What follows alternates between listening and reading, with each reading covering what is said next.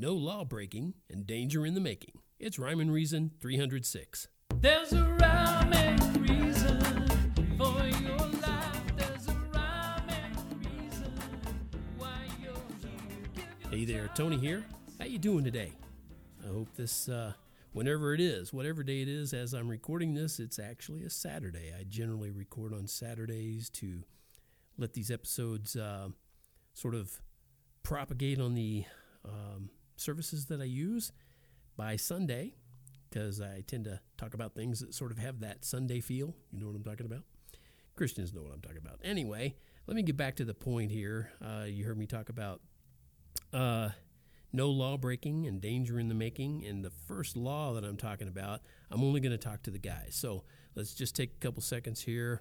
Any females, any girls, women, ladies, don't listen, okay? You just go ahead and leave the room, whatever, or guys, cover their ears because this isn't about them. All right, this is especially for guys if you have a wife or a girlfriend. And let's say that she says that she wishes you could be more spontaneous. Have you ever had that happen? I wish you could be more spontaneous. Well, do you think it's because she wants to live dangerously and break the law of biogenesis? No. And I'm sure nobody stopped listening just now. It was just a little joke there. And I'm sure nobody left the room or took the earbuds out or anything, but I can just hear you now. Break the law of biogenesis? What's that got to do with being more spontaneous? Well, actually everything. The law of biogenesis says that life comes only from life. Have you ever heard that? When you say life emerged from non-living matter, the term for that is spontaneous generation. It's important to understand that spontaneous generation of life has actually never been observed, by the way. And that's why the law of biogenesis, the law, can't be broken. It's a law of science. That's why they call them laws.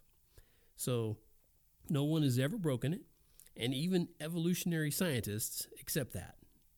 Believe it or not, they do. They don't want to, but they do. Now, what if I could tell you, let's say, somewhere around 131 stories. 131 stories that make 131 valid points why the theory of organic evolution is just flawed and even invalid.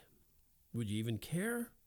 I think most of the people listening, generally speaking, would care. I know what kind of people listen to this mostly. I don't know everybody who's listening. People might be tuning in that have nothing to do with my worldview, but they want to go, what's this all about? So anyway, I think you probably do care, but I believe most people who hold on to the theory of evolution, like I said, they wouldn't care because of where that opposing view might take them, and that's basically and simply a supernatural creator. Maybe that's not the reason. Maybe they think their science will back them up or something along those lines. But I've just given you actually story number one. Remember I said 131 stories. And I've actually given other stories already. And this is just kind of the first. I didn't put them in this order necessarily. This is the first one that shows how, based on scientific observations, life comes only from life. Big surprise there. If spontaneous generation gives life to an opposing view, I'd love to hear from you. Yeah, I mean, if you agree with me, that's fine too. I'd love to hear from you. But opposing views, I can't imagine how you would ever have anything to oppose that with. You'd have to show me some evidence that life ever came from something that was not life. Anyway, if you have some video proof of life coming from non-living matter, I'd love to see that. I would be happy to post that for you. Right here on TonyFunderberg.com. Right here, I talk about it on the podcast. The whatever I'm going to call this. It's a podcast, but it's also audio episodes of Rhyme and Reason. I'll just leave it at that. But here's a suggestion for any science buff. I just suggest you let your observations, when you're actually observing what's going on, let them take you where they will. Don't work them like a Ouija board, toward your preconceived bias. And I really believe, and my hope is, that you'll come to an eternally valuable conclusion. Eternally valuable.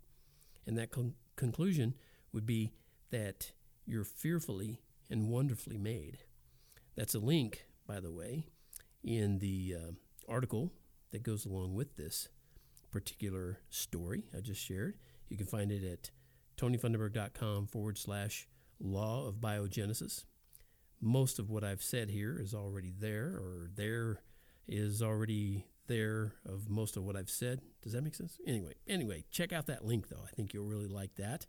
It's a very important thing to know. Like I said, there's eternal consequences one way or the other. And it's dangerous to just try to leave it there. Say, I'm not going to have to make any choices or decisions on any of that. It's dangerous, actually, to think that way. And, we live in particularly dangerous times. And I'm going to get to that point in just a minute. But first, I'm going to play a little music, and I'll be right back to talk about some dangerous times. Fast forward to the scene by the ocean. You're shattered and fatigued with emotion. Fast forward to a time of reflection. Then you can use your hindsight direction to help avoid that angst and depression. Fast forward to your dreamland expression. Can you just imagine? I can imagine it all now. How it all might be. Oh, it's gonna be. If we end up dying, that could happen. And find out that we live. I know I'm gonna. Can't you hear the question? Lots and lots of questions. How could we not see? I should've listened, man. Where's the one in charge? Where's the main man? Oh, and how much do I give? I could donate to your cause. Fast forward to the scene by the ocean. You're shattered and fatigued with emotion. Fast forward to a time of reflection. Then you can use your hindsight direction to help avoid that angst and depression. Fast forward to your dreamland expression in all of all creation. This is pretty complex. And how it all could be. But I think we can figure it out. Fairy tale illusions. See, once upon a time, increase with every year. A very long time ago, the wrinkled plans expand. All this stuff, it compressed. Exponentially. It expanded. Until one day, perhaps. And kaboom, man. A duck becomes a deer. Yeah, right. Fast forward to the scene by the ocean. You're shattered and fatigued with emotion. Fast forward to a time of reflection. Then you can use your hindsight direction to help avoid that angst and depression. Fast forward to your dreamland expression. What does this all mean? Why should we care? That we didn't come from slime, and there's a God out there.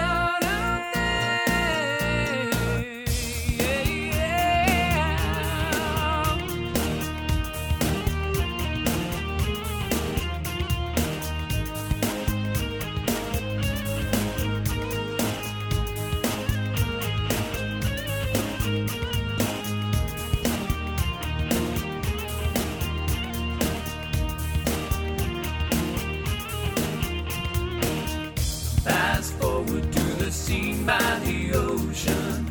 You're shattered and fatigued with emotion. Fast forward to a time of reflection.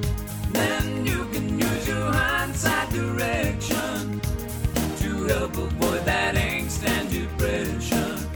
Fast forward to your dreamland expression. Fast forward to the scene by the ocean.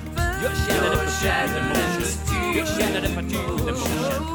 Fast forward to a time of reflection. Then use your hands and direction to help avoid that angst and depression. Fast forward to your dreamland expression. Fast forward to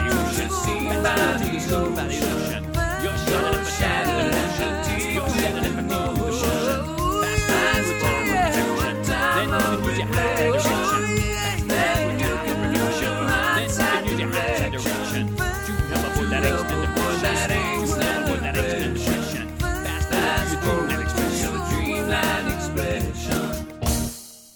Fast forward to the scene by the ocean. You're shattered and fatigued with emotion. Fast forward to a time of reflection. Then you can use your hindsight direction to help avoid that angst and depression. Fast forward to your dreamland expression. Yeah, fast forward to the scene by the ocean. I like to use a lot of symbolism and kind of stimulate the brain cells, have some thought process as to what this could mean or that could mean. And that's why I put that in there. I'll have to check back with you and let you know where you could actually find that song. But actually, you can come back and listen to it again here. And it's Fast Forward. That's the name of the song, Fast Forward.